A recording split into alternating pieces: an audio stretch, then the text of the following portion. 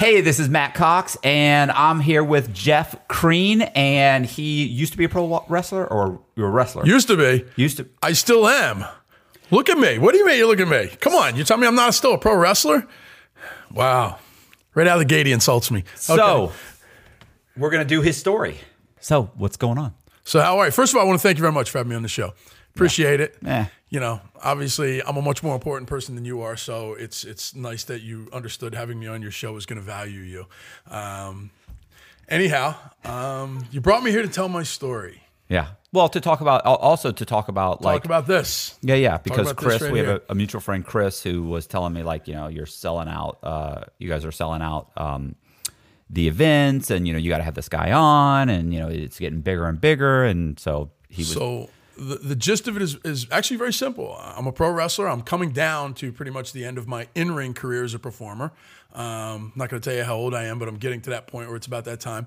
And I was convinced by some people who are in the industry, who are good friends of mine, that we should start our own promotion. And for people that don't know, a promotion is, for lack of a better word, WWE is a promotion, AEW is a promotion, Impact is a promotion. And there are a lot of these smaller promotions around the world called indie companies, independent companies. Right. And I was convinced by some people to start a little independent company. And me being who I am, there's nothing little about anything I do. Everything I want to do is a big dream. So we started this company called Universal Championship Wrestling. And we are running a top-of-the-line independent show. And I call it an independent show right now because we're still at that level of being an independent company.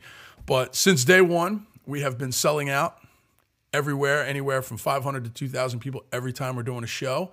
Our audience is fanatical at this point. We're doing absolutely fantastic things. We're telling stories for the wrestling fans out there that understand there was wrestling in the 80s where it was all about characters and bigger than larger than life heroes, Hulk Hogan and Andre the Giant, and then your bad guys, the Rowdy Pipers, the Iron Sheik. You know, we're telling those kind of stories again. The Greek tragedy, you know, the Iliad, where you have heroes and villains, and it's this struggle between good and evil, which is what wrestling has lost, in my opinion, over the years. So we built this company. We run the third Sunday of every month. Generally, that falls around the 20th, but it's always the third Sunday. We're running out of Southwest Florida, in the Bradenton, Sarasota area, a little town called Palmetto. And it's been absolutely fantastic. The feedback from the fans, the reception that we've gotten from the overall community in that area, and the entertainment value for what we've put together has even exceeded my expectations coming out of the gate with this. We've brought in some top-of-the-line independent wrestlers. Some of them fans may have heard of before. Many of them were talents that I discovered throughout the years, or people that I personally had trained or worked with. And I put together this group of guys and girls that are just, first of all, unbelievable wrestlers, but secondly, unbelievable characters. You know, you get invested emotionally with them. You want to see them win or lose, depending on a good guy, bad guy thing. So we're really doing something absolutely extraordinary. And at this point has unbelievably exceeded everything I thought it would at this point. And we're getting ready to take it to the next level. We're getting ready to take that next big step and start attacking it more on a nationwide scale or even a global scale. So we're real happy about that. Really excited. So, well, how'd you get into it though? I'm where did this, like, where were you born? Where did this originate? Did you always want to be a wrestler? Like that kind of, like, what's... All right, so let's rewind 30 years. Let's go back. 30? You weren't born 30 years ago. There's a lot of gray in the beard. Well, we're not going to talk about, you know, birth through, virginity I lost at 14. So we'll start, you know, we're not going to go back that far, but we're going to go wow, did he really? I just realized he threw a shot at me. He talked about a lot of gray. All right. You know what? This from a guy who dyes his hair on a regular basis. I'm 52. Listen, I can see the top there. You're dyeing that a little 52. bit. All right. He's really? Did you just give away my age? Almost 52. Okay. You've got me by a couple. All right, you got me by a few candles, not many. All right, so really, he threw the shot at me the 30 years. We're gonna regroup. We're gonna rewind 35 years. Is that better for you? Yeah. Okay. We're gonna go back to when I was basically coming toward the end of my high school career.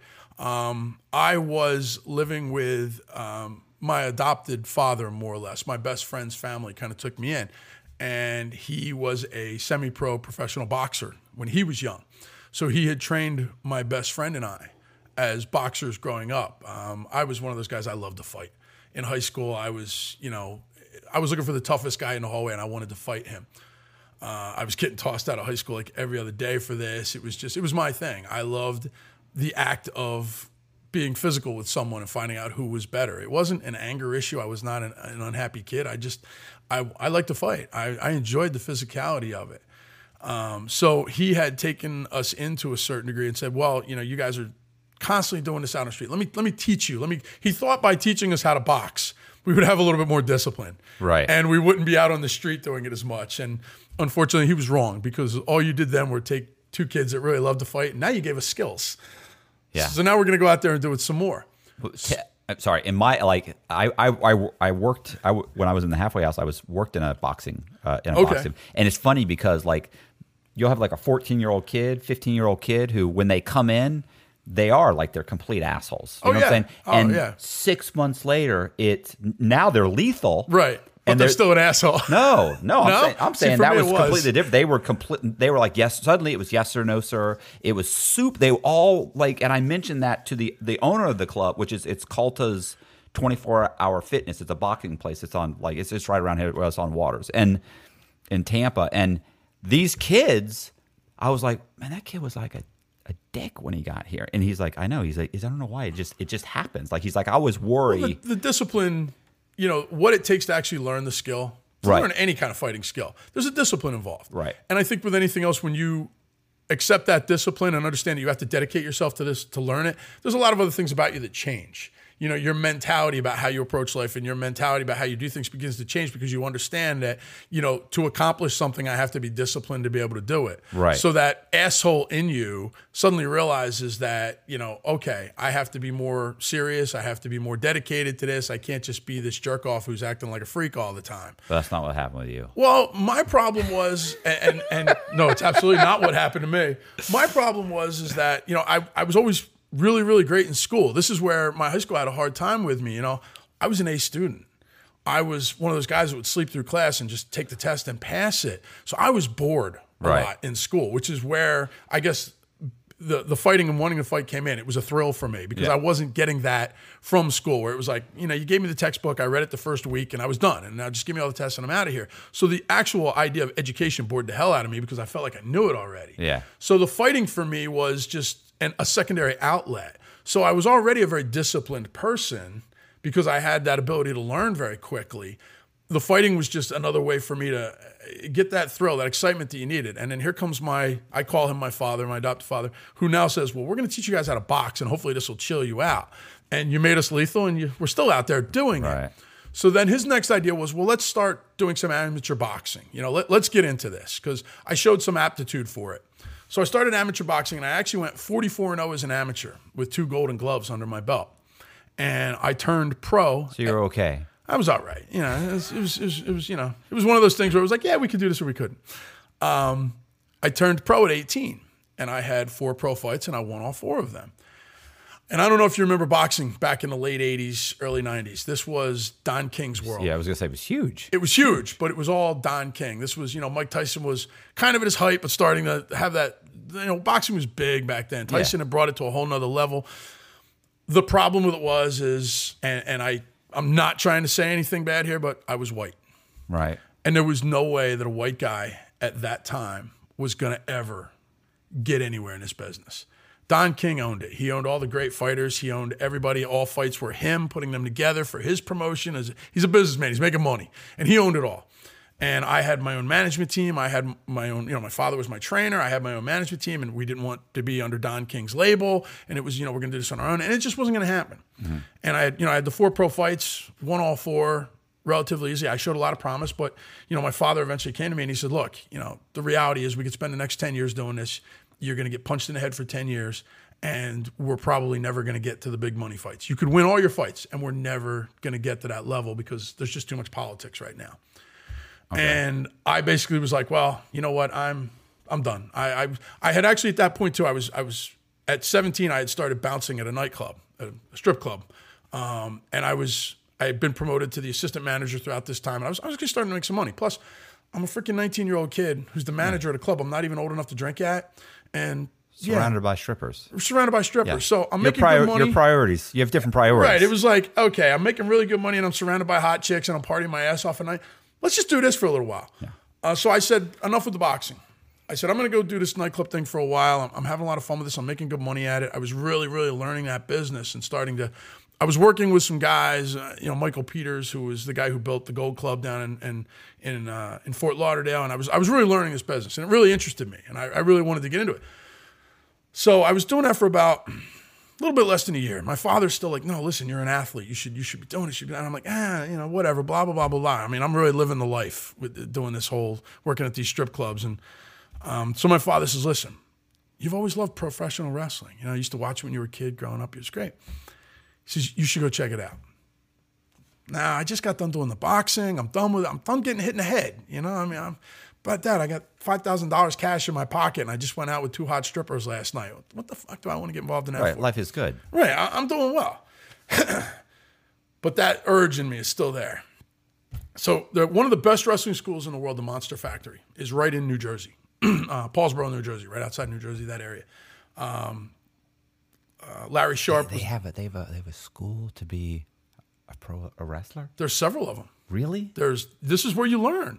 I didn't know listen, that. Pro wrestling is like anything else. You have to learn it, Okay. It's a learned skill. And one of the best schools in the world was right there in New Jersey, right outside Philadelphia, not far from where I was. Trainer was Larry Sharp, one of the great wrestlers of all time, absolutely one of the greatest trainers of all time. My father's like, look, just go over there. Go over there for the day. Just go check it out. And he's up my ass about this for like months. And finally I'm like, fine, I'll just go. I'll go check it out one day. That way my dad will just stop and I can go back to my strippers and money and everything else I was doing at that time, which we won't talk about. It's a whole nother show. I go over there in the building. You ever just walk in somewhere and right away you felt like you were home?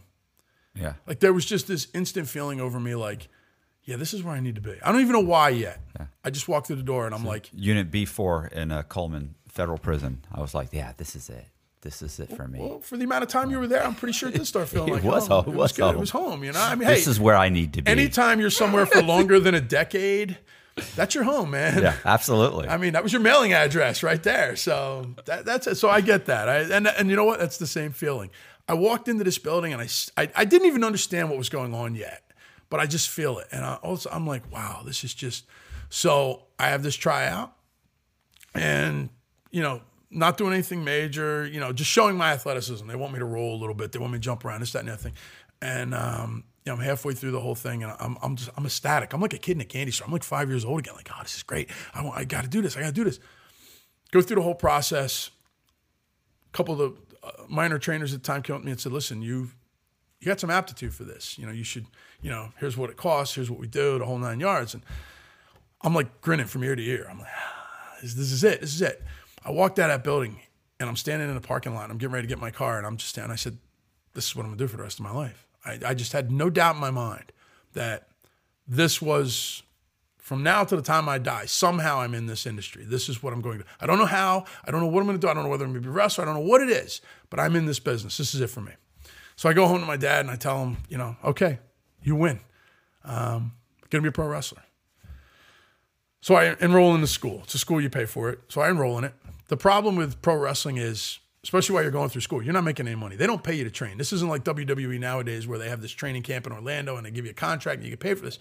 This is back in the day where you earned your way into this business. You bled, you broke bones, and you paid for this. You paid for them to break your bones. You paid for them to beat the hell out of you while you're learning this craft. So you're not making any money. So I can't stop the nightclub, which I wasn't about to do anyhow, because now I'm coming up on 20. Really starting to get some traction with that industry where I'm getting some respect as somebody who really knows how to promote a good nightclub, knows how to run it, understands the management aspect of it. And I'm starting to get requests from other clubs to come in and can you help us? Can you come in here and work with us? Right. So I'm training for wrestling 4 or 5 days a week. I'm trying to keep my weekends open because that's really when I needed to be in the clubs more than anything. And I'm at the clubs all during the daytime too, handling the back office stuff and everything else. About a year and a half goes by of me. What's up? You got that look on your face. Nothing. You're a good storyteller. I'm like, I don't have to say shit. I'm very happy right now. You want coffee? Get you a coffee, donut? I'm on my. Listen. would be my fourth. That would be my fifth cup of coffee. Listen, I've had 4 cups of coffee. If you're feeling that way, go take a nap. We can point the camera right at me. I'll take care of it from here. I'm good like that. All right. Hey, you're good. I'm glad. okay. I hate having to pull teeth like it's. So now I lost my train of thought. See this? No, you were at the club. I'm at the club. Listen, okay. if I can remember where you are, because typically I'm waiting for an opportunity. While you're talking, I'm waiting for an opportunity to talk about myself. But I actually know you were working at the club. You're actually you're wrestling, and you're having to pay for it. Other clubs are asking you to come in. So what happens now is it's been about a year and a half, and I've trained. After about a year and a half of training, if you had good training, you're pretty much ready to go. You know the basics. You understand how to actually wrestle, work in the ring. There's still a lot of character aspect and the entertainment aspect of it that you have to learn, but you learn that through trial and error of doing it. So my year and a half's up, and I'm starting to do like little matches in the area. We call them beginner matches, student matches. You're getting a feel for it. And I'm absolutely starting now to kick ass in the nightclub industry. That's starting to kind of become like a real thing for me. I'm starting to make some really, really, 6-figure money doing that now. Right. And I'm 20 years old. I'm not even old enough to drink in the places still, and I'm making this kind of money. But wrestling is where my passion is. This is what's going for me. So back then in wrestling, it was the end of what we call the territory days. This was the early 90s. And this is when there were still territories. There was like one big promotion in like the Northeast, and then one big promotion in the South, and then all over the world. There were like 4 or 5, more like 10, I should say, promotions throughout the country. And that was it. And these promoters would have you come in and you'd work their territory for 5 or 6 months, and then you'd go to the next territory. But within that territory, it could be like 3 or 4 states. You're driving around every night. Most wrestlers you suffered. You didn't have any money. You got paid a hot dog and a handshake for every show that you did. You would literally have to drive 300 miles from this show to the next show. You had $5 in your pocket. You got a quarter tank of gas left, and you and your buddy are sharing a stick of gum for dinner. Right. This is how it was. Now, for me, fortunately, I was making pretty good money doing the club, so I had that extra income. So guys would always want to go with me because I can afford the gas and I can afford to get us a hotel room. But, it was that camaraderie on the road. And this is really how you learned how to wrestle, because you were in the car, or the van, or the truck, or whatever the hell you had with all these other guys. And some of them had already been doing this 10, 15 years. And they're giving you great advice. Oh, this is what I would have done at this show, kid. And this is what I would have done at that one. And, you're working these shows where, you didn't always like the guys you were working with. And if they didn't like you, some of those chops and some of those slaps, they came in a little heavy sometimes. All right. You had a little argument with somebody at the restaurant beforehand. You got to work a show with them that night. Going to take out our frustrations on each other. Even though wrestling is, it's a dance. It's I don't want to hurt you. You don't want to hurt me, but we want to make it look good because we both have to do this again tomorrow night. Right. And we're probably going to have to do it with each other. So I want to respect you and you want to respect me, and we absolutely don't want to hurt each other because this is how we're making our money. And if we're injured, you can't wrestle. So you did the best you could to take care of each other. But there were still nights where it was like, you know what, asshole? You freaking ate my fries at the diner. You didn't ask. You know what? I'm going to have to hit you one time in the ring. It's called a receipt, and here it comes, and whap. And the next thing you know, you got this bloody nose, and looks great for the fans, but they don't realize, you two are really a little pissed off at each other right now. So you had these kind of experiences, but this is what taught you the business. And this is where, I talked earlier about we're starting this promotion and we're going old school. I have a problem with new wrestling, and this is why. New wrestlers didn't learn this way.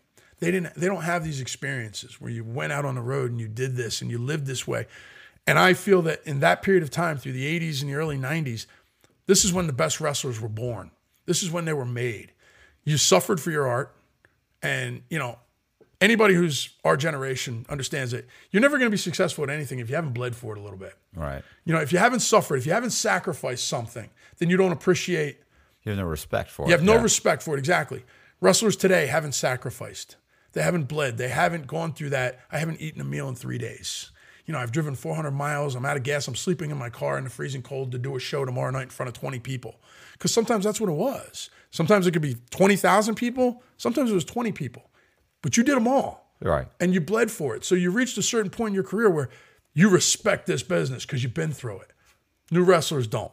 We'll get back to that later because that's a whole thing in itself.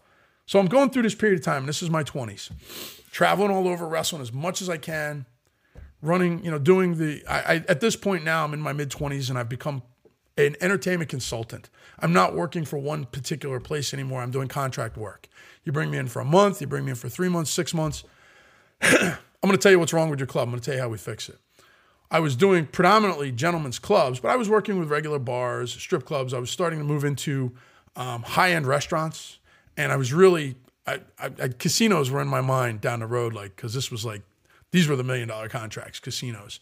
So I was trying to get to that level with it, but I was really working with some of the really, really high-end gentlemen's clubs around the world at that point. You know, clubs that were making $20, $30 million a year and wanted to know how to make 50. So I was coming in and helping and really enhancing my career.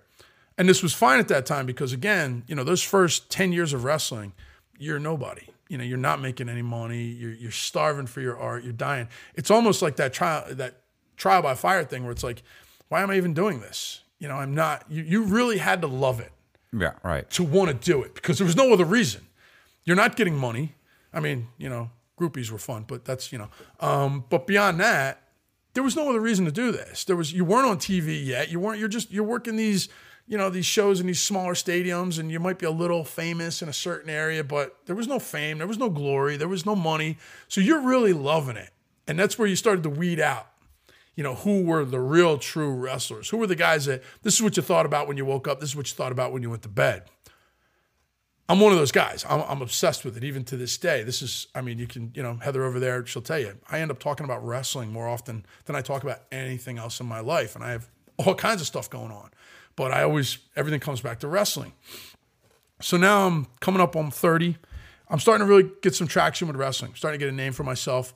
I've worked backstage for some of the larger companies, helping out. My biggest drawback in the wrestling industry was I became a wrestler at the wrong time. I was the wrong size. I'm too small to be a heavyweight because you remember heavyweights at that time, if you're a wrestling fan, you know, Hulk Hogan was 6'6". Yeah. Andre the Giant's almost 8 foot tall. Big John Studd's 7 foot tall. You know, these heavyweight guys were 6'5" or better. They're coming in at close to 300 pounds. I'm 6 even on a good day. I'm 5'11" and a quarter on the average day. At my best shape, when I was just, you know, looked great, I was still only 240, 250 pounds. So I'm too small to be a heavyweight, but I'm too big to be a cruiserweight because those guys are 5'8", 5'7".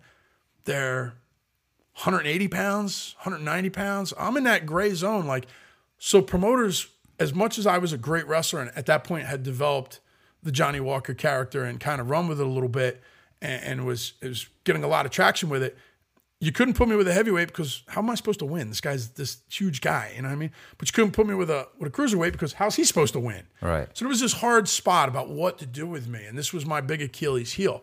I never fit into that mold of, yeah, we could really do something with him. So I ended up being that guy who would help other wrestlers a lot. Oh, we want to try this guy out. Let's send him out with Johnny, which is my stage name, by the way, Johnny Walker. You know, we'll send him out with Johnny, and if Johnny says he's a good wrestler, then we'll do something with him. Right. So I ended up being that guy. I was the test guy. You know, I was respected as a wrestler, respected as an entertainer. So we're going to try out all the new guys that we think have potential on him. But that's not doing much for you. It was because, again, I love it. You know, and you know, I can run off a list of names of guys that I've worked with that have gone on to be, you know, big wrestlers in their careers, and they had to go through me first to get there. But no, as far as fame goes, financially, yeah, it's not doing it for me. So this is, you know, 30, early 30s now. 10 years of doing the entertainment consulting has now burned me out. Just strippers I'm done with. I'm done with the nightclub life. You know, imagine 10 years, every night you're in a loud nightclub. There's smoke. I'm sure half of the listeners at one point in their life have either entertained the idea of being with a prostitute or have been with one. But imagine being with one every night of your life. You know, you don't have to sell me on it. Okay. I'll tell you a great story. I'm 28 years old and I'm working at a club, and it was a very, very high-end club.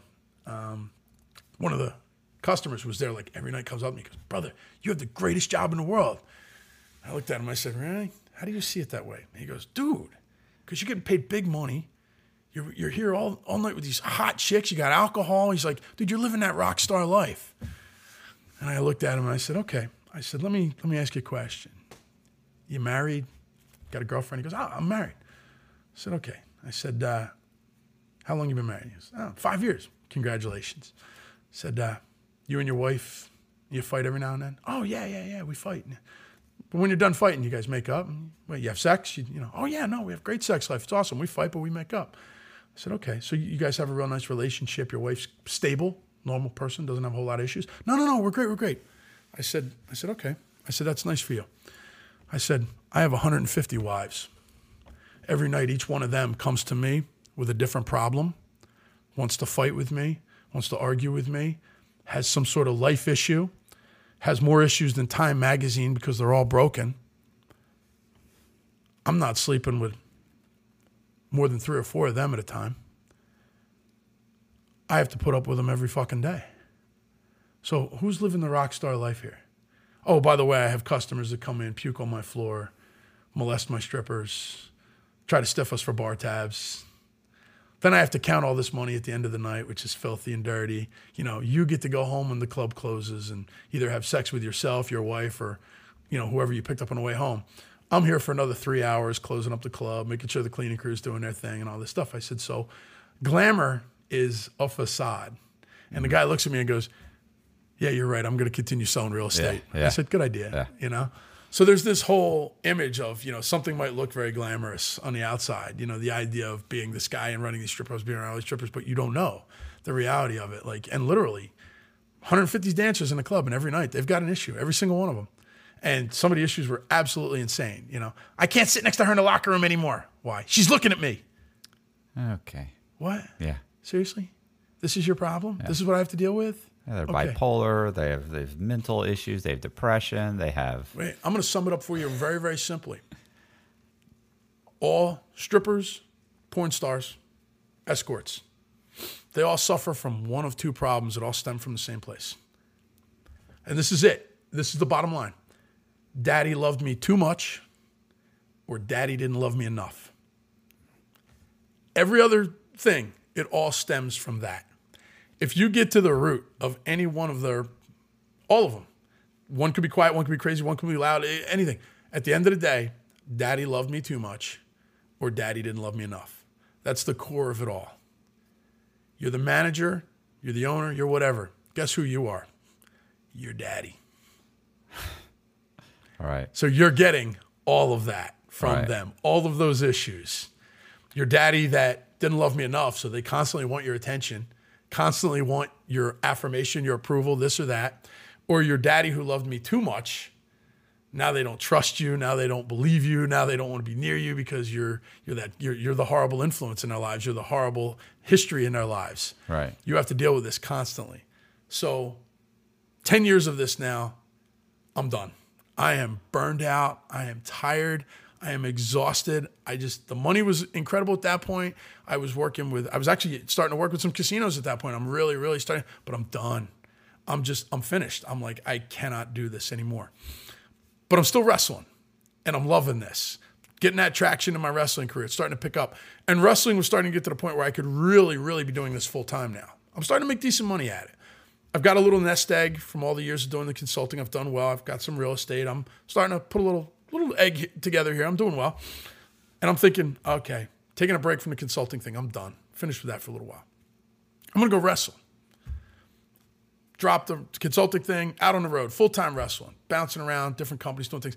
I've now reached the point where I've kind of gotten to that status where I talked about the fact that, we're going to have this guy wrestle with Johnny, and if Johnny says he's good, he's good. I'm starting to come into that legendary status now where it's like, you've been doing this so long, you're so good, so many people know you. On the indie circuit, I'm starting to become very, very popular. People know me throughout certain areas. It's starting to become a thing. So it's now we're going to start paying you some real money to come in and work our promotions because you've got value. You have no value in the wrestling industry unless fans are buying tickets to come see you. Right. Wrestlers are a product. This is what we are. We are a product for a promotion.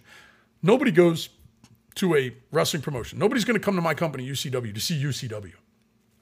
What's that? It's nothing. Right. UCW is the toy store, okay? It's the products inside the toy store. You go to the toy store to buy the toy. You go to buy the video game. You didn't go to GameStop because it was GameStop. You went to GameStop because you could get the video game you wanted. That's why you're there. Wrestlers are that video game. Right. We're the product. You have no value as a wrestler until you have fans that are going to come specifically to see you. And we tell wrestlers this all the time. How many tickets are you going to sell for me if I book you on my show? If I put you on my poster and book you on my show, how many people are coming to see you? Oh, well, I don't really have a fan base yet. Well, then you have no value to me. I'm going to pay you $20, and you're going to sit. You're going to end up with an opening match somewhere that means nothing.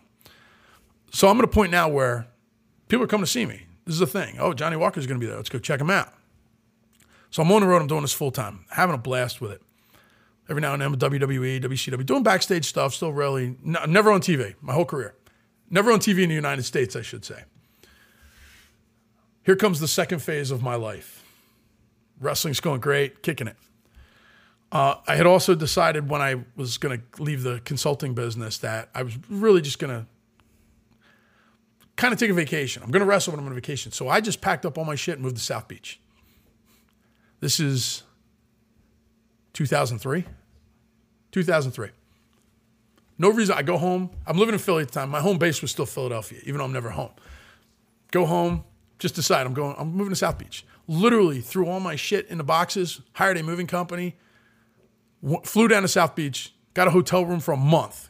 I didn't have a place to live, anything, and just started looking for apartments. Ended up finding this great apartment in South Beach, and I don't know if you remember South Beach at that time. This was the height of South Beach being like the mecca of it's cool. This was before it became the big vacation place that it is, but it was like that kind of Ibiza kind of feel where you went to South Beach to live that party, glamorous kind of lifestyle. Madonna had a club in South Beach. Stallone had a restaurant. South Beach was very trendy and very hip. So it was a lot of fun to live there. And it wasn't like it is now where it's overblown. Right. And there's a million people there. It was, 4 months in the wintertime, very touristy. But then the rest of the year, summertime, spring, it was calm. People that, it was a Miami kind of place. So it was great. So I move into this building. And I'm in this building, and it turns out I am the only straight guy in a building full of female models. God, my heart goes out to you. It was horrible. It was atrocious. It was. It does sound horrible. Okay, but the flip side of this problem is... Connor, I feel for him. You feel for him? I mean, first it was hanging out at the strip clubs every fucking night. I mean, and now it's being in the only straight guy. The only guy who's like, what, 6 foot tall with a good pair of shoes? You had to throw in the good pair of shoes line? I always say I'm 5'7" with a good pair of shoes. Okay. So, in good shape, a pro wrestler living in an apartment or building filled with models. I mean, Okay, but again, we already talked about how... It really does. Wait, hang on, because I know it's a nice violin you got there. We talked about how glamorous things are only glamorous from the exterior because, yes, I'm the only straight guy in a building full of models. You're going to have to work on this part of your story. Hang on. There's just no way, no matter how bad this goes, I'm about to bring this around. No way I feel bad for you. I'm about to bring this around. Because every other guy who lived in the building was gay. So not only am I walking down the hallway getting hit on by these beautiful female models who are looking for a straight man because they're not getting any action from anybody else in the building, I'm also getting hit on by every gay guy. All right. Which explains the pink T-shirt. See, I feel safe because this is 3 feet. Like I know his reach. I know I'm gonna dodge the first one. I promise you that. No, you're not, because I'm just going over the table. So it's Anyhow, you know what? I look good in pink. All right, that's all I'm gonna say. You pull off pink. I pull off pink. You do. Some guys, it makes them look like they're a homosexual, but not you. You pull it off. I love how he's prefacing. You look masculine. He's totally covering that one. Not you. Not you at all. I'm not saying that about you. You make pink look masculine. You know what? We're going to go with this. Listen, my girlfriend won't wear pink. But anyway. Well, I heard she's tougher than you are. She's more manly than I am. Right, so there you go. All right. That's why so maybe you should be wearing pink in that relationship. Listen, if she had her way. I mean, I don't know what goes on in your bedroom. We don't need to go there, but, pink tutu, whatever she likes for you. So the building. Okay. So, yeah, I'm this, I'm in my early 30s. I'm at the height of my physical looks. I'm doing great. I'm living in this building with all these hot models and all these gay guys. So stop it there. I have to stop it there. But it's like, no, it's seriously, it's like dodging. You're dodging the bullets as you're running down the hallway. Like, I want to get hit by this bullet, but I got to run from that one. You know what I mean? I spent no time down at the pool because as soon as I would get there, I'm talking to the girls, and then here comes a flock of guys, and I'm like, I got to go. Because I don't know if you've ever spent any time with any, gay guys, but gay guys, and I had to ask them this, like, why I'm straight? Why are you even bothering? And they would go, oh, we're, straight men to gay men, apparently, we're like, we're the gold standard for them. It's like gay men don't want they want another gay guy for a relationship, but they want the straight man for the, the notch on the belt. And I'm like, that's just weird, because if I was to do that, I'm not straight anymore, am I? Wouldn't I be? So I don't make any sense to me. How if you're a straight guy, you could never be with a gay guy, because then you're just gay, right? Yeah. Or bi, or one of those. That's the guys in prison. In prison, they're like, it's prison. It doesn't either make way. you gay. You're still it right. Does. It does. Yes, it does. That's my whole point. Like, there's no such thing as it's not. It is, and there's nothing wrong. If that's who you are, that's who you are. But it doesn't. You're not straight. So for me, it was like this dichotomy of gay guys want the straight guy, but if the straight guy does it, then he's gay. So you didn't get what you wanted. So it makes no sense. It's conversion. Exactly. So it was a weird time. So I'm wrestling. I'm going crazy. So. How did I get into the next phase? I don't know, but this whole conversation is super uncomfortable at this point. Okay, we're moving on. We're moving on. So one of the things that, I always like taking pictures of photography and stuff like that when I was young. So here's all these hot model girls living in the apartment, and they're all like, oh, you can take my picture. You can do this, you can do that. So of course, cool, take your pictures and then we'll have sex. Because that's really all it was. It was like, I'm going to take hot girl pictures, I'm going to have sex, we're going to go to the club, we're going to hang out. Somehow through the course of this, I end up running into a guy who owns a startup adult video production company, a porn company. Porn on the internet had just started to become a thing. It was like you could, websites were kind of a little crappy, but you're starting to get it at home. The credit card lines on sale. It was just starting to become a thing. You had a couple companies out there that were just starting to come up with some really good concepts, and video on the internet had just started to become a thing. It wasn't just pictures anymore. You could start to watch, a 15-minute video, and it wasn't, this big. It was, you could start to get it at a reasonable size. Right. I don't need 15 minutes. No, but anyway. Actually, the average guy, we found out through studies, the average guy only needs 2 minutes to get off. So any porn video you shoot, it's a waste. They're looking for only that 2 minutes, and they never watch the rest of it. You find that 2 minutes that works for you. That's your pot. So he comes to me and... This is going to be filled with clips, This is going to be a good clip video. So I run into this guy. He's actually in the billing part of the industry. He works for a company that handles the billing. And he's telling me about how he's partners with these guys that are starting up a production company, but they're good. The guys they're good filmers. They're good at production. They're just horrible businessmen. And they really didn't have a lot of money. And he's handling their billing for them. And at the time, I've got a little bit of disposable cash. I've done well because of the consulting. So I'm like, I'm looking to invest. I had a couple real estate things I'm doing well with. And I'm like, all right, porn's starting to become a big thing. There's some money here, Yeah. So I get with the guys, and the building guys are the guys that make a ton of money. Those are the guys that really, yeah. at the end, really made the money. Yeah. And this is where I was kind of interested, because not only did I have the production side of it, but I had the billing side with him too. So I'm like, there's like a double-edged sword here where I could be making money coming and going. So, good pun there, coming and going. Yeah. Listen, there's been about 5 times I've wanted to say that's what she said. We can do that. We can do that. That's what she said. That's all right. So, so I get involved with these guys. Now I'm still wrestling, so I'm away a lot, but I'm trying to get the business aspect of it put together for them so that we're money management's right. We're making good deals and selling things, and because originally they were just a production company, they were filming for other companies, which was lucrative, but it's a one-shot deal. You're making the money for the product, and that's it. You're not making residuals. You're not getting anything else. So you just constantly had to be filming. And I said, well, everybody else is doing websites. Why aren't we? Let's keep this production side for everybody else, because this was giving us a little bit of a reputation. We had some a little bit of clout from that, respect for it. But let's do some websites too. Start getting some residual money going on here. So we got them lined up with that. And then because I had the guy in the billing industry too, he's plugged right into this. Like, set us up with the billing for it. Let's go. Let's start getting some credit cards. We all know how great having credit card numbers is. Right. It's nothing like data processing. So we're setting up the internet side of it. I'm still traveling for wrestling. This company just starts to grow. I mean, it's business is coming in. We're doing great. Next thing you know, we're flying in girls and we're having them stay for a month. And I'm putting them up at this hotel, and I'm like, oh, this is just a fucking leech on the money. This is ridiculous. We're spending 10, 20 grand a month on hotel rooms for these girls. I'm like, fuck it, I'm going to buy a big house. The show Girls Next Door. the Hugh Hefner whole thing. Right. With the Playboy girls, and they're living in a house, and I was watching something on one of those documentary channels where like Hugh had 10 girlfriends and they're all living in a house, and I'm like, oh, fuck this. This is it. I'm going to buy a big house. We're just going to have all these girls live at the house. Because this is how first of all, how we're going to save money, how we're going to have all the girls together. We're going to be able to control the girls a little bit more, be able to control the schedule, and it's just going to be easier. The initial idea was not for me to live in the house. I had a nice little place still in South Beach. Nobody. No, I just love how he looks away. Nobody believes that.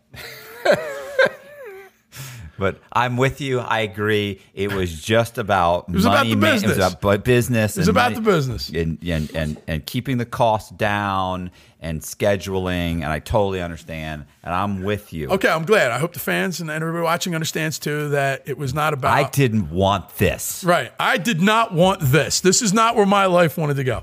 So I end up getting this.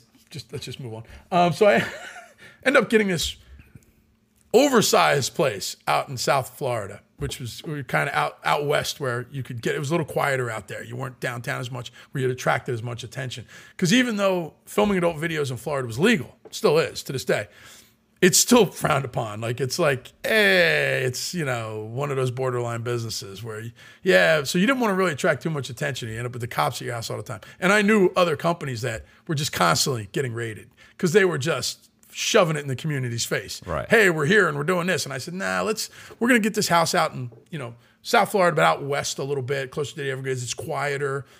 People, properties are a little bit bigger. End up getting this big house, all these rooms. We put 15 girls in a house right away.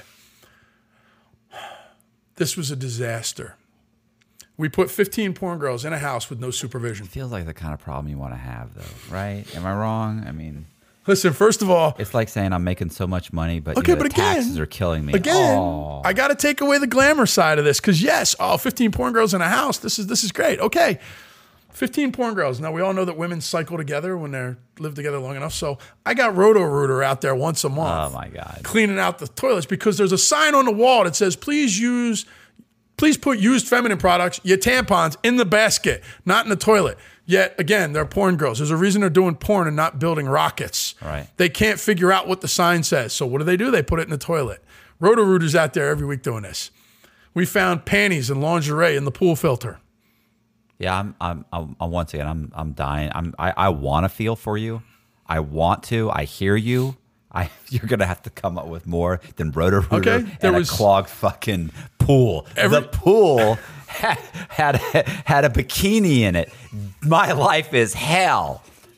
Jesus. Okay, God well, almighty. Again, you stop over there once a week, you inspect the house. I want to work with you. There was probably more cocaine in that house than on any episode of Miami Vice ever. Once again. Okay. Woo! And they're destroying the house. Like, nobody's doing dishes. Nobody's cleaning anything. This house is just an absolute disaster.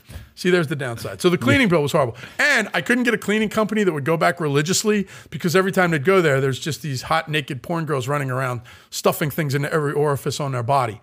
So the cleaning people no longer... Did you think about hiring a male cleaning service? Yeah. They were gay. Oh. It didn't work. Yeah, we went that route too. So after a long meeting with myself and the other people involved, it was decided that I would move into this house, that I would be the stabilizing factor in this house. I'll bet you that was a hell of an argument. It really was. I fought tooth and nail. It was a bitter fight to the death. So we figured. Poor me. No, fellas. No. Did they have to twist my arm a little bit? Listen, I don't want to do it. My arm was back here. There was a little twist. You're packing your fucking... I'm building the boxes. This is against my will, and I'm folding up my clothes. And all right, is the truck here yet? Is the moving truck here? Maybe it wasn't the worst idea in the world. So all right, he's had his fun. I'm dying for a tragic story. Okay. Well, yeah, maybe. These are all tragedies. Come on now. I'm dealing, it's all right. Anyhow, these are tragic situations, There are a lot of people out there that say, hey, why didn't you just get married, have a wife, have some kids, enjoy that lifestyle, go to Disney once or twice a year, live that life. I have lived a loveless life. Listen, I have never had the solace of knowing what it's like to come home to the same woman every night. to feel her warm embrace, to have my children come up to me and say, "Dad, how are you?" And I listen, and I hear, and I always say because I always say that I wish I'd had that. I envy those people. Don't you? I do. Like, Don't you? I wish I didn't have to have made all of these decisions, but there was a lot of good times. I'm just along saying the way. I could have had that. I could have had the Norman Rockwell Christmas. I could have had that, 2 kids, the dog, and the fence. I could have had the state. I could have had that kind of loving, wholesome, all-American life. Instead, I get saddled with having to spend my life with some of the most gorgeous women on the planet who are unbelievably sexually promiscuous, who constantly need daddy's approval. Hold on. This was my life. This was my this is a tragedy. This is a life tragedy. I can't believe that you can't see this. You can't see the heartache within me throughout this. My whole life so far has been a Greek tragedy. So I'm living in this house. I'm away wrestling a lot. Now, the nice thing about the house was there was a master side to the house. So I had like my own big bedroom, my own bathroom. That was the only reason I agreed to move in. I didn't really have to share a whole lot with the girls. But I'm supposed to be the stabilizing factor. The girls knew when I was coming home, and it became this thing where, look, when Johnny's coming home, the house has to be clean, the house has to look nice, or Johnny's going to be upset, and we don't want to upset Johnny. Because there was also a game that was invented while I lived in the house. The game was called Who Gets Johnny? This is the tragedy part. Hold on, no, there's a tragedy here. I got to go to the bathroom. I have to get some coffee. I have to go to the bathroom. Come on. Are you serious? I mean, this is fucking bullshit. Fuck. Do you agree that this is a tragedy in my world? This is tragedy, right? And you're trying to sell it as a tragedy. Welcome to being a pro wrestler. We try to sell everything. Well, you think you're more experienced with guys being a pro wrestler, right? Well, we're going to get there. Don't worry. We're going to get there. We come back to the pro. I'm just telling, hey, he wanted the life story. I'm giving it, all right? We could talk about his blue sparkly tights if you want to talk about it. That'll come up later. Oh, my God. Hold on. How we doing so far? We just reached 45 minutes. Really? Okay. I got probably about another half an hour in me. That's cool. Every one of these stories at least 4 times. I'm still not delving into the detailed stories. I understand. We'd be here for 5 hours if I started telling I'm specific. sitting here, I'm like, wrap this up and get to something like something South America, something. We're getting there. After the porn company, we start getting into. He's going to be cutting this up, so should he just start with a new topic from here, or should? No, I got to finish the house. Yeah. I got to finish how the porn life went. Got to finish how that went, because that leads into going back to focusing. It's like these that I always question my client base and what I'm doing with my life. Character, I'm like. Which you got hit with a little bit in the I'm beginning when I I'm said, not you see how saying important it it's was to have me on between your you show and because I'm Johnny. more popular than you are. There's no difference between Jeff and Johnny. It's just one dog's life. There's a little difference. There's a little difference. A little bit. All right. We ready? I'm ready whenever you are. See, I would leave. To me, I would leave me getting up and leaving. Yeah. I would cut it and come back. Right. Yeah. All right. Put a commercial there. Right. Do something. There you go. Hey, can we give you like a slide or something for? Put it in for a commercial. Like, here you go. Yeah. There you go. Yeah.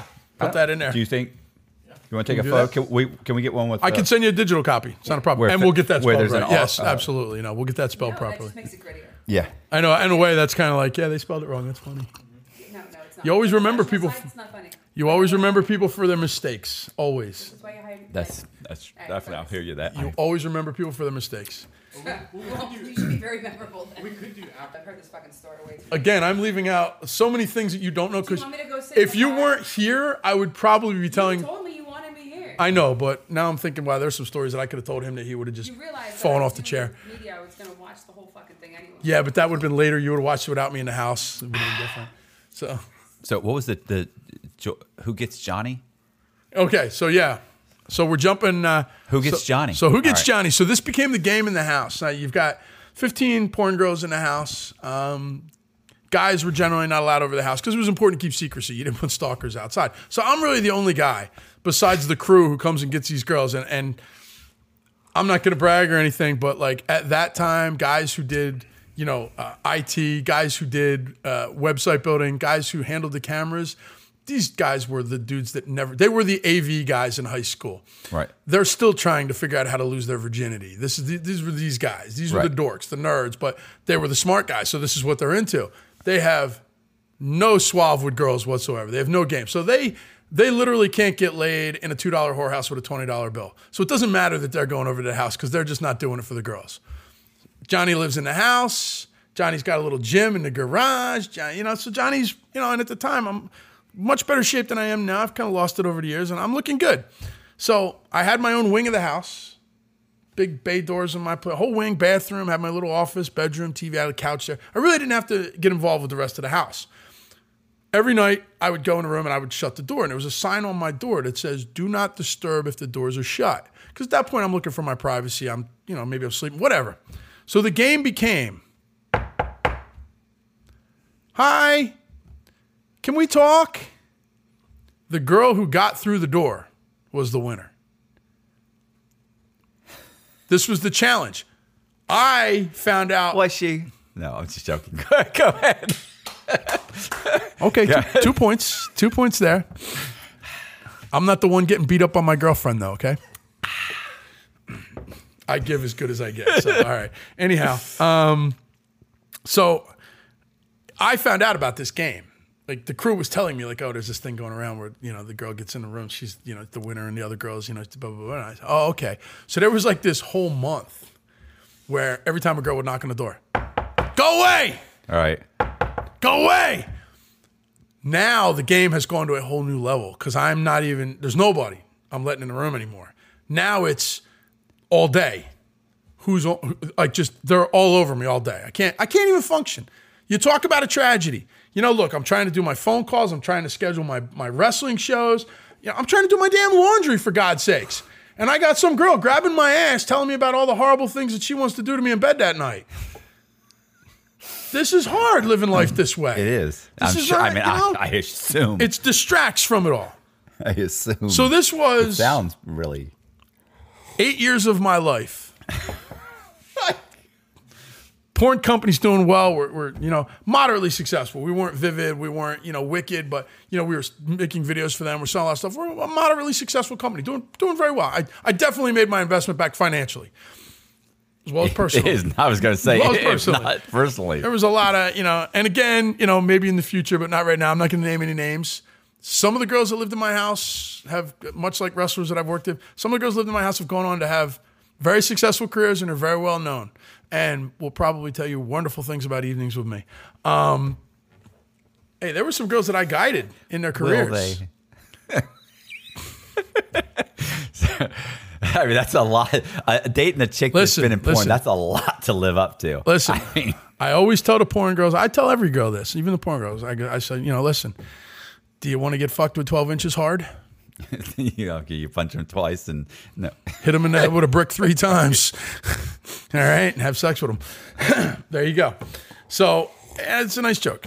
I've also always said that it's not the length, it's the girth that matters. So there's that too. I'm like a soda can. Anyhow, moving on. So this is 8 years of my life. Porn company's done well. Girls live in a house. Drove me crazy though. Seriously though, it's again. I go back to: do you have a wife or a girlfriend? You argue, you fight. That drives you insane sometimes. I know I have 15 of them living in a house. I got to deal with all this. For every great thing, there's horrible crap too. Yeah, let's move on. Okay, so that's not. I can't get any sympathy out of you at all. I'm sure the audience feels my pain. I'm lucky my girlfriend's not here. She'd be pacing. No. Listen, I expect every single one of you watching this that if you understand my pain, you need to comment. Listen. Like you're either crickets. You're either on his team and believes that this is the over the rainbow Oz fairy tale life, which it is absolutely not, or you're on my team and you understand the pain that I feel. And I expect some comments about how we feel about this. I need to know. Yeah. What? There'll be comments. Listen, and I really feel that at least 60%, maybe 70%, it's going to be on my side. They're going to feel my pain. They're going to understand. So I respect your So audience. after- I really don't. I can care less what you guys think. But, After 8 years, you finally said, "That's it." well, the internet bubble popped. all chafed up. I don't know if you remember, again, that there was that time in porn between like 2000 and 2009 where porn was just, internet porn was making big, huge money. But as with all things in their infancy that, you had guys that weren't real businessmen involved in or didn't understand, it self-destructed.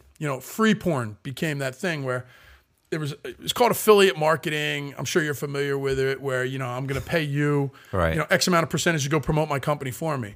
Well, the next guy's going to pay you, I'm going to pay you 30%. He's going to give you 35. The next guy gives you 40. Before you know it, we're giving away 80% of our money to promote something. And, I'm giving you free clips to put out here. Well, now all of a sudden you had these free tube sites, Pornhub, YouTube. What do you got to pay for it for anymore? You can go on these sites and you can see it all for free. So what ended up happening was affiliate marketing ended up self-destructing. And the only people who survived it were the billion-dollar companies. Those companies that were at the 1% at the top making the really big money. And all the smaller companies, because through that period of time, you also had a lot of companies where you could buy a handy cam at Best Buy and go film porn with your girlfriend and sell it because there were so many avenues. So the market became overflooded with bad porn, a lot of bad stuff. Wasn't produced well, wasn't shot well, and it was gonzo porn. And there was a market for that. And then you had affiliate marketing, which was giving away the product, trying to get that customer. Porn websites were very simple for porn. You had a 3-month retention rate. You only kept the average customer for 3 months. You were only charging them $20 to $30 a month. But as an affiliate, I'm going to give you 100% every time you bring in a client. I'm losing $10 every time on a sale. Right. And this is where it began to fail. And going to conventions, going to AVN, going to all these things, I started to see this trend of this, and I said, this is going to be the end of this. There's a bubble here that's going to pop, and it's going to happen because free porn. Who's not going to take something free over something paid? It's going to happen. So you pulled out. No pun intended. No pun intended. I pulled out at that point. I feel like bad porn is like bad pizza. It's still pretty good. It depends on what your standards are. Do you want a Chicago deep dish or Domino's? What's going on? Okay, so I got one out. What's happening? Let's do this. Let's go next. What's going on? So at What's that point, I'm like, that's it. I'm done. We sell off the company piecemeal, blah, blah, blah, blah. I'm done. And again, you guys are going to laugh. I've had it. I've had it living with these girls. I'm now coming up close to 40 here. I'm 38 at this point. I'm like, man. And the problem with strippers, porn stars, escorts, we keep getting older. They always are the same age. Right. They're all 18, 19, 20. We're the ones that keep getting older. I've just had it. I'm done. I need, blah, blah, blah. My wrestling career is I'm traveling all over the world now, working different places, making good money. Financially, I'm good to go. I don't have to worry about this anymore. My wrestling career, I'm making good money at. I'm ready to, hey, let's just do this. I've got maybe 10 years left in my career. Let's just go for it. Let's just go, whatever I'm going to do. I've passed that age where I'm going to be on TV for WWE or WCW because I'm just too old now. They don't give contracts to guys that are over 36 because physically you get injured at that age. It's going to take you twice as long to recover and heal. Right. Plus you're just not a young stud anymore. You're now coming up on 40, midlife approaches. So I'm like, I'm going to do whatever I've got to do. I've got a great journeyman reputation. So I have a friend who I wrestle with for years and years, and he's like, there's a circuit where you travel around the world and you do stuff, and it's all the same guys, same 10 guys, and we go to different countries. So we're getting booked in South America like all the time. Well, my first trip to South America was to El Salvador. And El Salvador doesn't even qualify as a third world country. Okay. If you've never been there, you're never going to. First of all, El Salvador is like the worst drug movie you've ever heard of. It literally is run by cartels. Right. There's 3 major cartels. They run everything. Government's everything. So I'm not told before we go there that the promoter for this is one of the drug lords, one of the cartel drug lords. Like this is his entertainment. He brings in all these pro wrestlers. He runs these shows. He sells tickets, but really this is for his family and his friends. So we fly down. Something for him to do. It's not like it's a money-making venture. Exactly. It's just fun. Well, the money to do these shows is like outrageous. Like you don't get paid this in wrestling. So it's like, hey, here's this big chunk of money. Cool. First class plane ticket down there. We come out of the airport. In the airport, there's police with semi-automatics. Here comes the cartel and their guys. And they're coming with larger semi-automatics. They're in the airport meeting us at the gate. We are told by, I guess, the head henchman, I don't know who he is, says, listen, I want you to understand that as long as you're with us, nothing bad will ever happen to you. We are here to protect you. There's 10 of these guys that look like they just stepped out of an Arnold Schwarzenegger movie, semi-automatic machine guns, body armor, flag, Kevlar, and I'm thinking to myself, first I'm like, oh, this is the police. Oh, it's the government. They're being nice to us. No. We work for the boss. We're the cartel. We take you to the hotel. We do all this. Oh, Openly saying it. And the cops, every cop in the airport is just finding a quiet place in a corner somewhere to go. They want to have nothing to do with this. They have walked away from it. We're being escorted. We do not have to go through customs.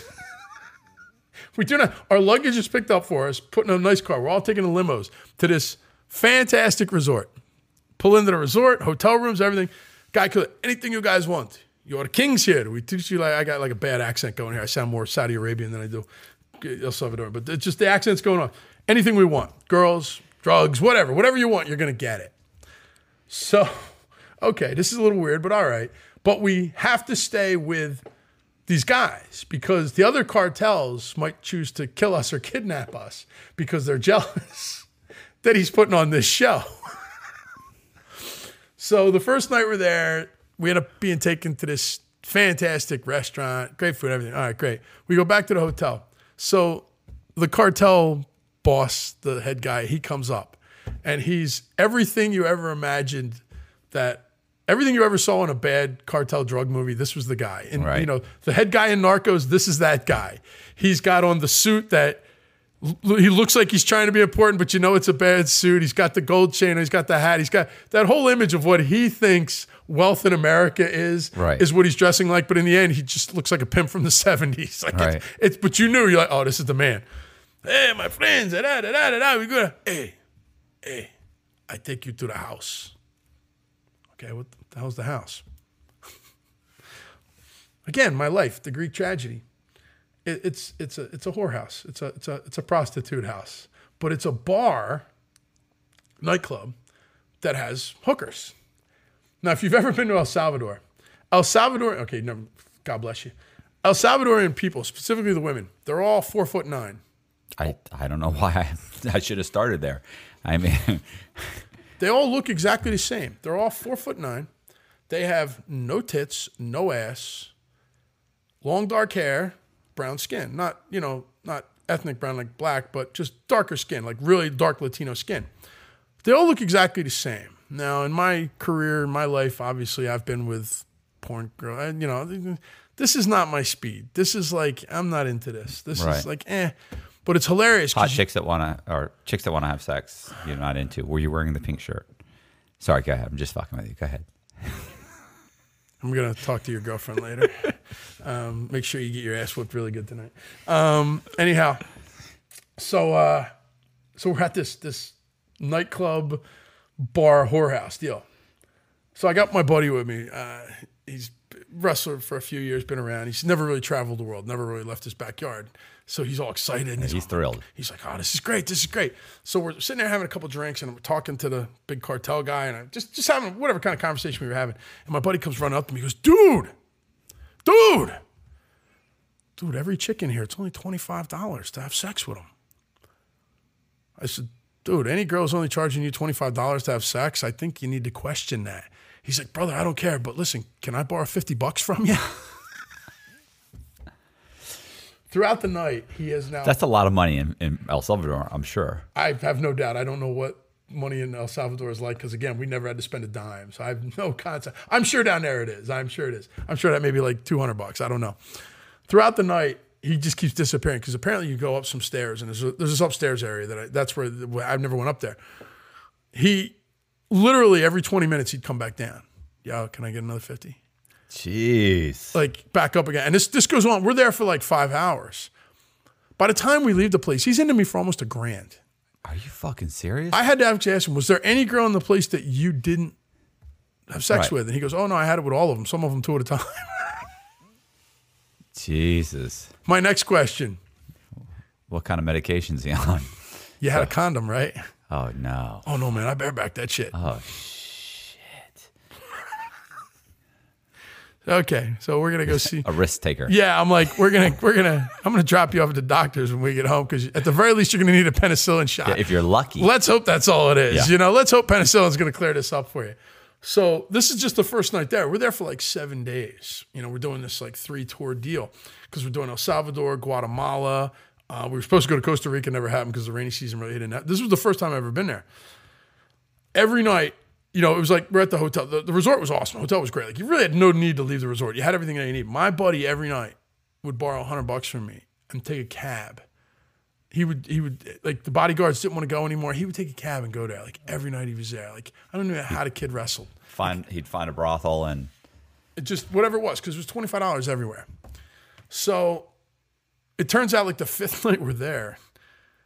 I don't know exactly the details, but 2 of the cartels apparently got into a gunfight in like downtown El Salvador. And they're just, it was just this whole big thing on the news. And one of the cartels was the cartel that was putting it on for us. And out of nowhere, like the middle of the night, the bodyguards come rushing in and talk, we gotta go. It's like 2 a.m. in the morning. We gotta go. Pack yourself. We gotta go. The fuck you mean we gotta go? We gotta go now. Get in the cars and throw us in the cars. And I'm like, oh, that's it. We're being kidnapped. We're gonna get ransomed off. We're dead. You know, right. It's over. We're done, you know? They end up taking us back to El Jefe's house, which is all I ended up calling him.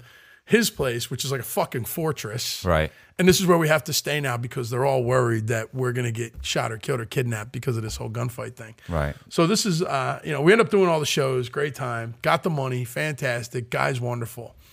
The day before we're going back, he comes in and his number 2 guy comes in, stands in the lobby with us. He goes, now you all understand that everything you saw here and everything that was done for you, this is not for the ears of the DEA. No problem, bro. It's all good. We're happy. No, seriously. We know where you live. I'll be moving when we get home. Don't worry. Now, cool thing is I've done this tour for 6 years now, ever since then. Love this tour. Great. Every time we go down there, it's like that, though. South America, wow.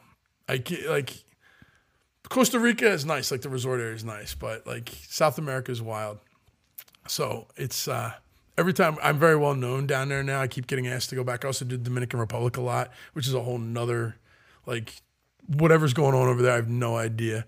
I've gotten to become very well known down there. So I go down there now. Now because I'm well known down there, I have to have extra security because the fans, honest to God, believe that the wrestling is real. Right. So when I beat up the local El Salvadorian wrestler, They want to hurt you? they want to stab me in the parking lot. The fans, they're like, we kill you in the parking lot. We come and get you, they'll stab you with a knife. And they're out there, and the bodyguard's like, stay between us. We're all right. It's good. And I'm like, it's not real. It's all right. It's good. You know, they don't care. They think it's real. Do you ever go to Venezuela? Once, and yeah, that's another. Again, all these countries down there, it's all the same kind. Like even Colombia was like we were there for a cartel guy. I mean, these are the people that run these countries, you know, and they're the ones putting on the entertainment for everybody, and it is what it is. So any one of these little third world countries like that, we're there. We're not there for a businessman. Well, they're businessmen, but whatever, however you want to look at it. But everybody's guns and this and that, and you're all being protected, and it's ridiculous. That's how my buddy Juan is Venezuelan. He says that's the exact same thing. I'm like, well, it's the government. And he was like, government there is not what it is here. Yeah, it's a little different. It's a little more brutal. Brutal.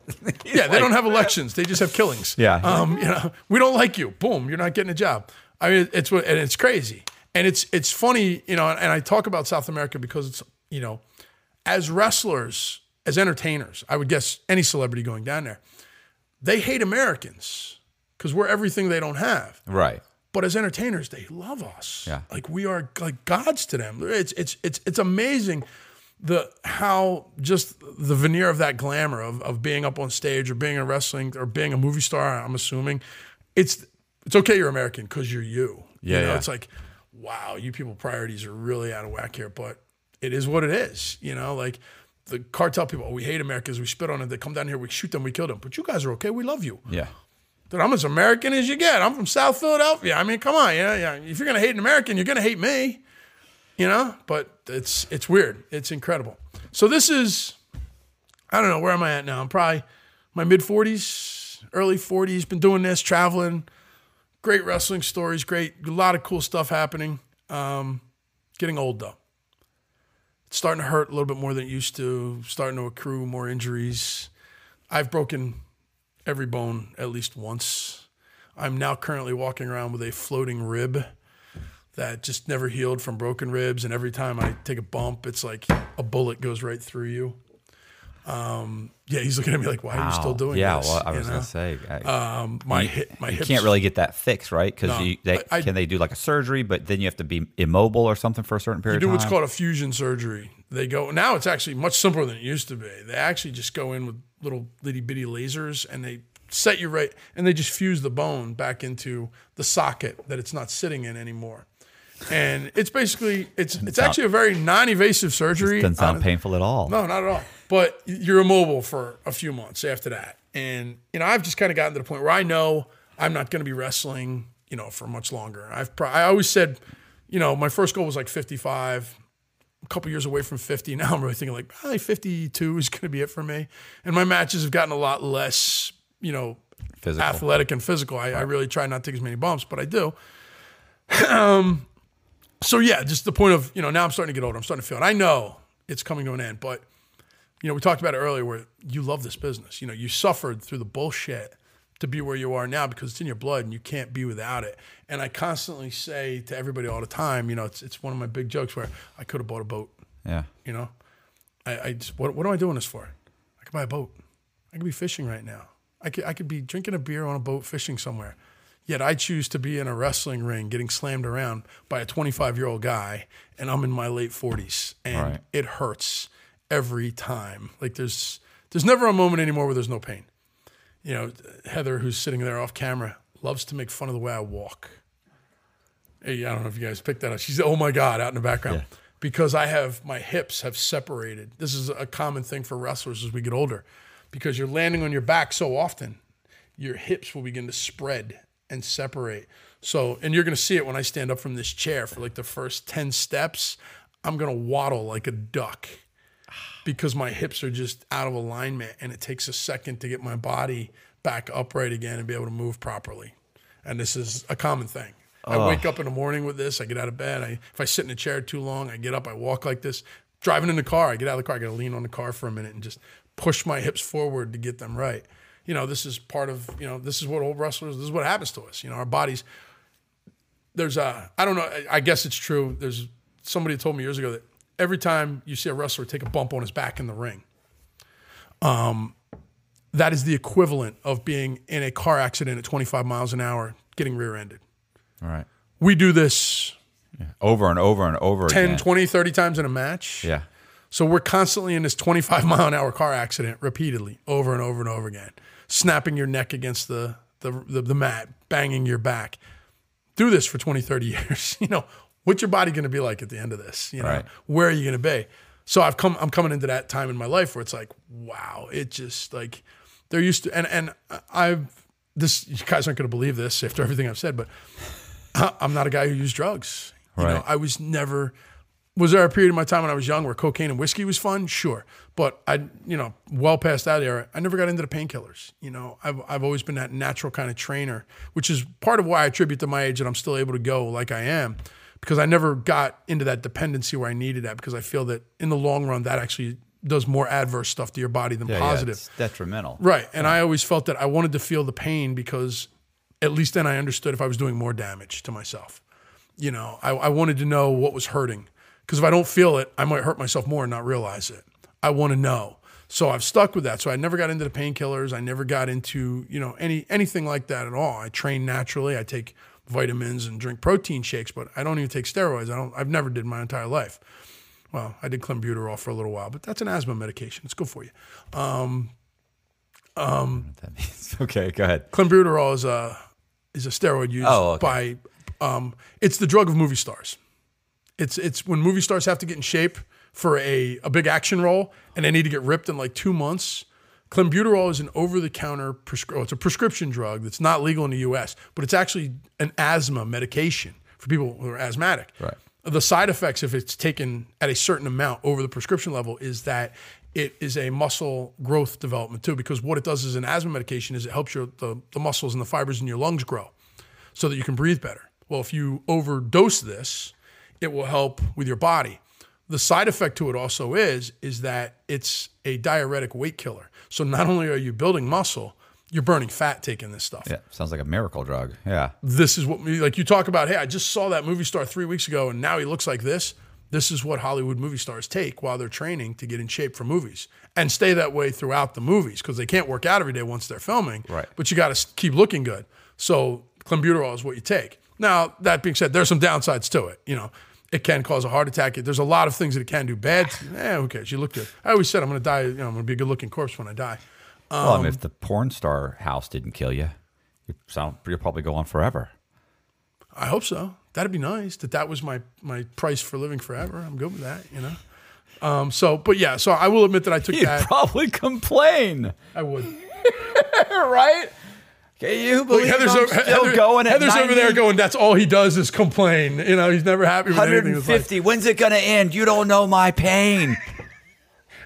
I got this hot nurse taking care of me. She's scrubbing my nuts every day and I can't die. So at any rate, yeah. So, but you don't want to get out of the. I don't want to get out of wrestling. Right. I don't. So, you know, it got to a point where, and this brings us, you know, right back to, you know, UCW, Universal Championship Wrestling. I know my career is coming to an end. I know, you know, the traveling, shit, man, being on a plane for 5 hours to 10 hours, driving 10 hours. It's like, I just don't want to do this anymore. I don't want to do this traveling to work for all these other companies anymore. I want to be home. You know, I want to enjoy being home. I want to enjoy spending time with my friends. What's the option? Some people came to me and said, start our own wrestling promotion.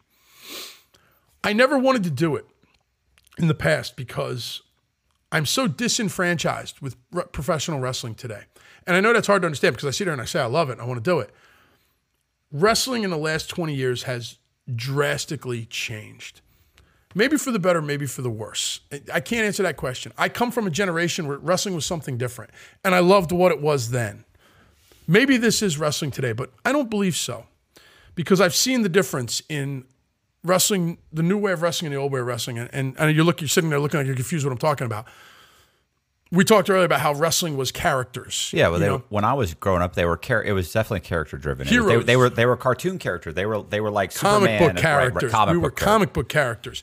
And we didn't do a lot of fancy moves, but what we did do counted. You know, you picked the guy up, you slammed him, and it was a big deal, and it was this, or you punched the guy and it made something. Wrestling nowadays, you have these guys that are unbelievably athletic. I take nothing away from their athleticism. They're doing shit that I could have never done, even in my heyday. But I call it Cirque du Soleil wrestling. You go to a wrestling show now and you see these guys that get up on a top rope and they do 10 flips and a twist and this and that, and they wrap the guy up and they roll and it's incredible. From an athletic point of view, it is phenomenal. But it's super choreographed, right? Incredibly choreographed, and it doesn't tell a story. I'm about to give away some secrets for wrestling here. And at this point, they're not really secrets people know. A good wrestling match is a story. I said it's about the journey about good and evil. Right. If you watch a movie, the beginning of the movie introduces you to the characters. He's the good guy. He does something that good guys do. Here's the bad guy. We know he's the bad guy because he just killed somebody or he did something horrible. So we've introduced the characters. We understand the plot. The good guy and the bad guy have this issue. And we know this issue. The middle of the movie is the conflict. The good guy and the bad guy start going at each other. The bad guy's getting over. He's got all the better weapons, the better guys. It's always the good guy and the bad guy's got a whole army of people, or he's got the knowledge. The good guy doesn't know what's going on yet. He's trying to figure out. So the good guy's kind of getting his ass whooped a little bit through the middle of the movie. You know, he's taking his beating. He can't. No matter what he does, the bad guy just keeps getting away or getting over or getting on him.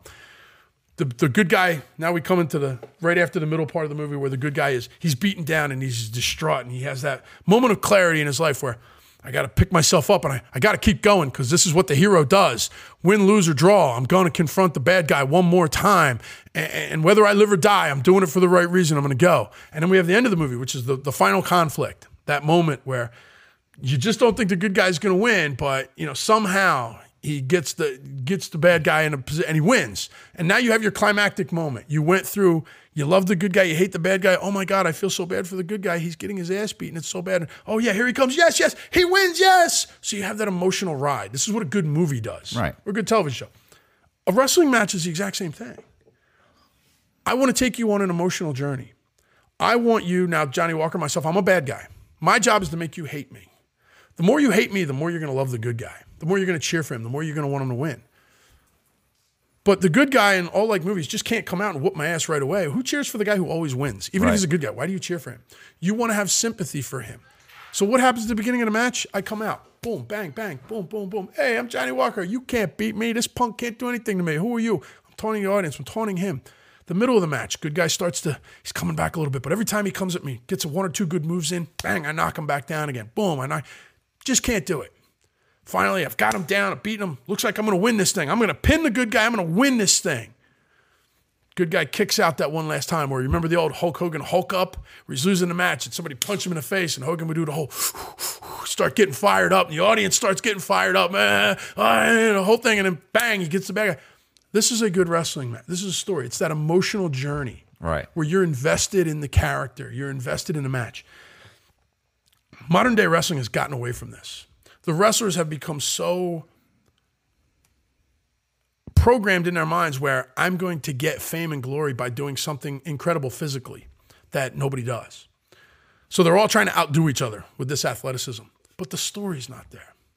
So you don't get emotionally invested in the wrestler. You know, I tell wrestlers this all the time, and it's very true, and I ask fans this too. Fans never remember anything that happens in the match. They remember the end. They will sit there and say, that was the greatest match I ever saw. And I'll say, tell me one thing that happened in the middle of the match. Well, yeah, no, I don't remember. Tell me how the match finished. Oh, he picked him up and gave him a giant pile driver off the top rope and pinned him.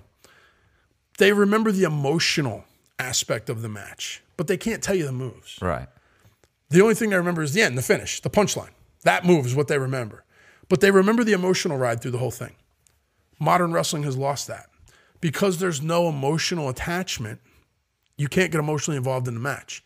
And if you still asked a wrestling fan, what happened in the middle of that match? They'll go, oh, well, they did this flippy thing and he flopped over here. They can't tell you what it was.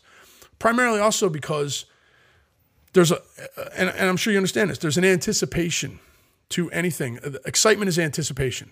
Excitement is, it's going to happen soon. It's going to happen soon. If I was to punch a guy in the face 10 times really quick, or if I grab him by the face and I pull my fist back and I'm selling it and I'm waiting and I'm going to punch him sooner or later and you're sitting there, when's he going to punch him? And I'm selling the fist and I'm holding it up in the air and yeah, you're mine. And then 15 seconds later, I punch him once. I gave you that anticipation. I gave you that emotional thrill of here it comes, but it's not yet. And oh my God, look at him selling it, as opposed to just, there's no emotional attachment to it. There's no anticipation, which creates that excitement in you or that anxiety in you, depending on how you look at it. Wrestling is incredibly psychological. There's a psychology to it. It's entertainment. We're telling a whole 2-hour movie in 10 to 15 minutes. From finish to beginning, 10, 15 minutes, a 2-hour movie. I always equate it to, it's the Odyssey. It's the Iliad. It's a Greek tragedy. It's good versus evil. And there's triumphs and failures, and the hero has to go through the hero's journey. Right. Star Wars, the hero's journey. Wrestling is the exact same thing. We're entertaining you. We're just not doing it on a silver screen. We're doing it in a ring, in a match. But I need you to love the good guy, and I need you to hate me. And I need you to have sympathy for the good guy when I'm whooping his ass, and I need you to want that good guy to punish me at the end. I need to lose.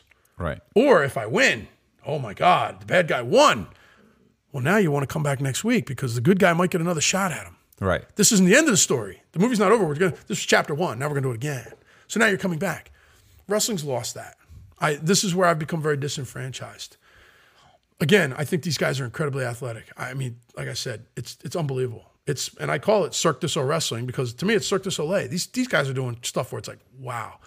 But if that's what you want to see, go to Cirque du Soleil. And I tell these guys all the time, I go, why don't you get into gymnastics? Why don't you go to Cirque du Soleil? Because this shit you're doing is insane. I started UCW with the idea of I want the 5-year-old kid in the front row to be able to understand exactly what we're doing. The moves can't be that complicated. The stories have to be very simple because I want to entertain dad who has that nostalgia of the 80s when he watched wrestling. But I want his son that he's brought with him to be able to find a hero to cheer for and hate the bad guy. And maybe he's a little bit too young to understand the hero's journey, but emotionally it's still there. Right. You feel that anxiety. You feel that excitement. That's how it's developed. So for me, it was really, really important when starting Universal Championship Wrestling that I found performers that understood how I wanted to do shows. Because each match in the show itself tells a whole story too.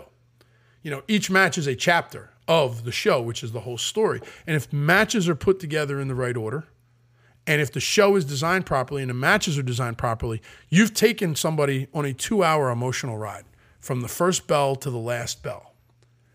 If you have done that for a fan, they will come back. They will say wonderful things about you. They will, it becomes a thing. This is what you want. Right. People loved Star Wars, so they went to go see Empire Strikes Back.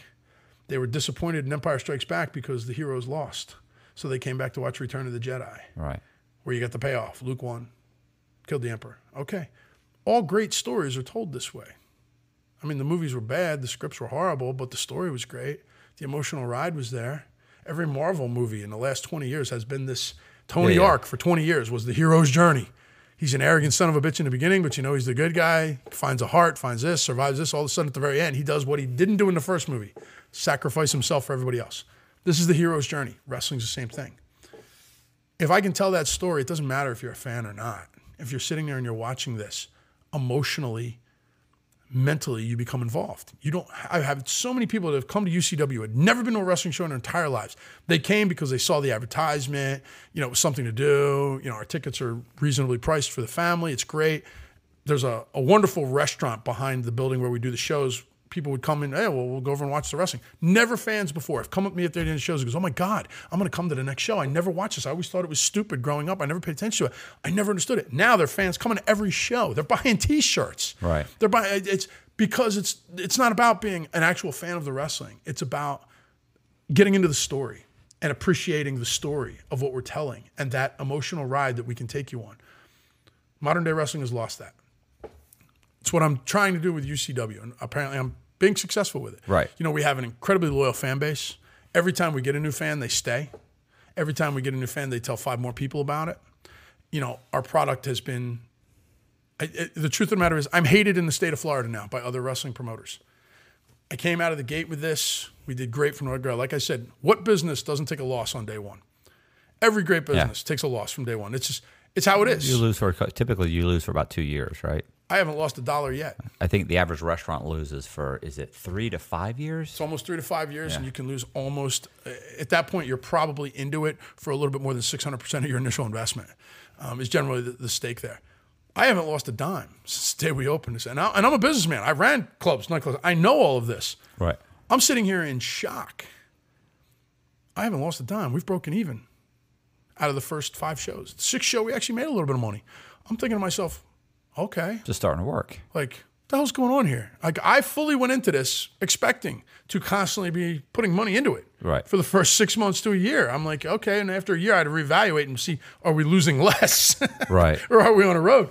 I'm sitting here now flabbergasted trying to do my books because I'm like, okay, everything we're doing is working because we haven't lost a dime. So what do you do? Like, what do I fix?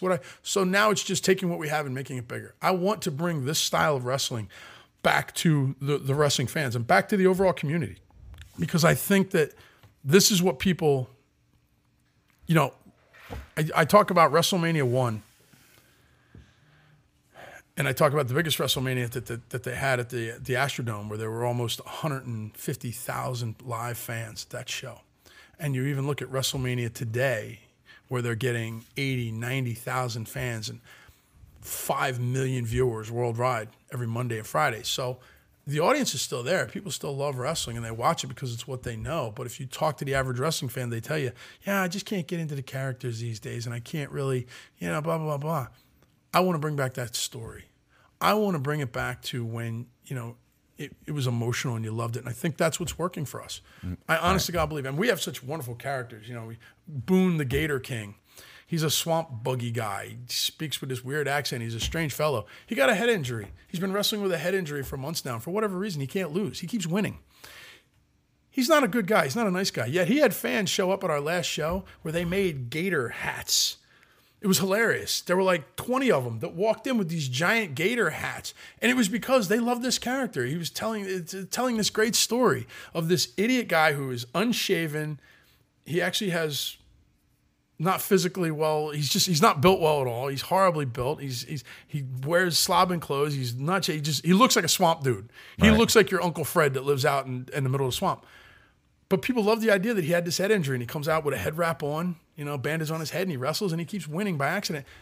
This is the story. The fans are invested in it. Right. Brian Idol, who's been a famous wrestler on the circuit for many years. People love to hate this guy. Brian Idol might be the second most hated guy in our company next to me. Brian is just this fantastic showman who you want to hate him. You look at Brian, he's one of those guys that you just look at and you go, I just want to punch you in the face. I don't know why. I haven't even talked to you yet, but I want to punch you in the face. Right. He's that guy, So this is the excitement for me about what wrestling is. We're entertainers. I want to entertain. I want to put on a show that the fans are happy about because for me and everything I've done in my entire career, money has been the byproduct of the success from my love of what I do. I loved being an entertainment consultant. So I made a lot of money at it because I loved it. I had a passion for it. I loved having the porn business. So it made money. Okay, it's for a lot of reasons I love the porn business. I made a lot of money at it because I had a passion for it. I've always been successful in wrestling because I had a passion for it. It was never about how much am I getting paid. It was about how great of a match could we put on, that passion. UCW, Universal Championship Wrestling, is the same thing for me. Yes, I would love it to turn a profit. I'm a businessman. All right. But for me, it's the love of it, the passion for it. And if I'm putting on shows where the fans are coming up to us telling us how great we are, then for me, it's a success. Money will be a byproduct of that success. I'm not worried about that. I want to put on that great show. I want kids, I love watching kids leave the show like, they're all fired up and they're excited. They're getting autographs from the wrestlers and pictures. And I love that. I love having fans hate me. I am the most arrogant, self-righteous son of a bitch in the professional wrestling world. I can see that. Thank you. Appreciate it. I love having fans hate me. I feel like I haven't done my job if at least 2 fans haven't thrown something at me or tried to spit on me before the end of a show. I love that. I'm all about it. Because at the end of the day, your wife still likes me better than you. I promise you that. At any rate, this for me is what it's about. So this is where UCW came from. This is where the concept came from. And, we've been at it now for about a half a year. We've seen great success. And we're looking to hopefully start bringing it to the masses down the road. We're looking for larger platforms to be able to not only broadcast the shows in certain ways, but hopefully I'd like to do some traveling. I'd like to take the show on tour down the road and be able to film it and broadcast it on certain platforms. Okay. So for us, it really is a passion. If anybody's interested in finding out more about us or getting a hold of us, our social media is at UCW Florida for everything. Okay. Facebook, Instagram, Snapchat, Twitter, at UCW Florida. Connor will put it in the description. Okay. So it'll be in the description Excellent. of the video. Our website is currently under construction. We've been looking for a good company that's going to be able to handle our website for us and have it at the level that we want it to be at. But you can go to ucwworld.com right now, which will take you to our ticket selling page, which tells you a lot about the shows that we're doing. We plan on having a very interactive fan experience website set up in the very near future. It's very important to me that Is that being built now by somebody, or are you looking for somebody? we are. They'll have, because if you put if we put your email address in the description, you'll have 10 or 20 guys that'll. We are host your absolutely website. looking for somebody, and more than happy to have the email address in the description. I'll give you a couple different emails you can use. We're looking for, because I want somebody who can manage it for us also and be able to make up, because it's going to be very interactive. So I want to keep it up to date. And because we change the shows, the content's going to change a lot. Right. So it's important for us that it works and it makes sense. We're having a wonderful time. I mean, you're a local guy. I'd love to have you come down and see a show. No, I'm coming to Coming this down, show. coming down to this I'm one? coming Okay. down to. Well, I don't know what, you got to run things by your girlfriend because she makes all the rules in your She's coming. relationship. I Okay. can't go by myself. Can't go by, I didn't know if she'd take you or not. No, she's going to be there to protect me. Okay, good. So yeah, February 20th is our next show in Palmetto, Florida. Galactic Destruction. Now, you looked at it earlier and said, Galactic Destruction, what does that mean? Well, we're Universal Championship Wrestling. Every single one of our show titles has something to do with the universe. Our last show was called Supernova. The show before that was called Starfire. Our main event of the year, our WrestleMania every year. What are you laughing at? That wasn't, what? All of this. Our main event of the year is the only one that doesn't have a name after the universe, but we stole it, and I'm about to get sued for copyright infringement, I'm sure. Our main event of the year is called Masters of the Universe. Okay. Anybody out there who knows where that comes from, cool. If not, keep your mouth shut. I don't need to get sued by Hasbro. Anyhow, they can't because it's all right. But so all of our names are, and this is, again, I wanted to have names that people were going to remember. Right. I wanted to have, like, everybody uses, it's Halloween, so what are we going to call our show? Halloween Havoc. Right. Every fucking pro wrestling promotion in the world does that. Oh, it's Christmas. What is it? Seasons Beatings. Valentine's Day, Bloody Valentine. Every promotion out there. This is the unoriginalness of all of these owners out there right now. And I don't care. I'm going to say it. There is a flood of wrestling promotions out there. I call them mom and pop backyard wrestling. They're all over. Everybody's running a show every weekend somewhere. But it is a fan. A guy who was a fan his whole life. I'm going to open up a wrestling promotion because I love wrestling. What the hell do you know about the business? You sat in the audience, you watched it. Do you know how to run a company? Do you have any business experience? Do you understand the psychology of wrestling? You get no respect from the wrestlers because you weren't one of us. You didn't grow up in this business. So they come in and the wrestlers do whatever they want to do. You don't know how to, there are so many of these shows. And that's what I'm saying. They're so unoriginal. They all use the same names. Caesar's Beating, Halloween Havoc, Bloody Valentine, whatever, 4th of July Bang. They all use these same horrible names. I said, we're going to do something different. I'm going to have a theme. We're Universal Championship Wrestling. Let's stick with the universe. Right. We're not just Earth. We're the world. We're the universe. Let's stick with cool names. And people remember our names. They've never heard it. Galactic Destruction, Starfire, Supernova, Masters of the Universe. What a great name for like a WrestleMania. Masters of the Universe. I love that name. Brings out the child in me again. So for me, it's about giving fans wrestling that they deserve.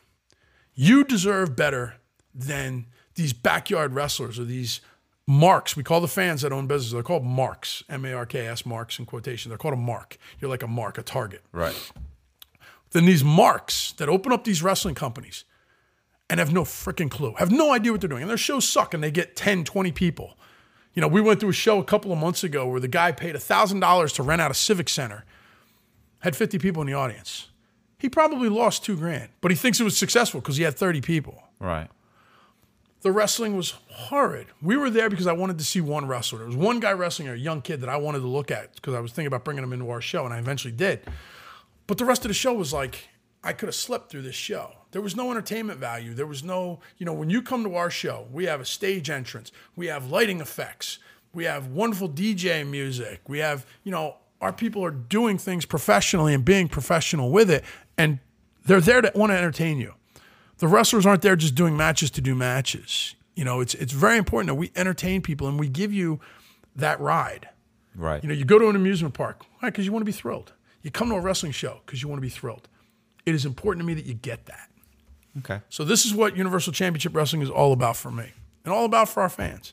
It's an opportunity to see wrestling as it was meant to be. All right. Since its conception in the Carney days, back in the 1920s, this is what wrestling always was, entertaining people.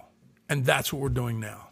And I'm very proud of it. And I think everybody who comes and checks it out or takes a look at us will be very pleasantly surprised and happy too. And we'll become a fan forever. Right. Well, cool. I'm going to go on the 20th. And so that's it. Or what is there anything else? I mean, I think we got it. We're good. I mean, I've got a million other stories I could tell, but there's only so much time in the day, and another time I'm going to be here. I'll be here too. Wrap it up. All right, this one. All right.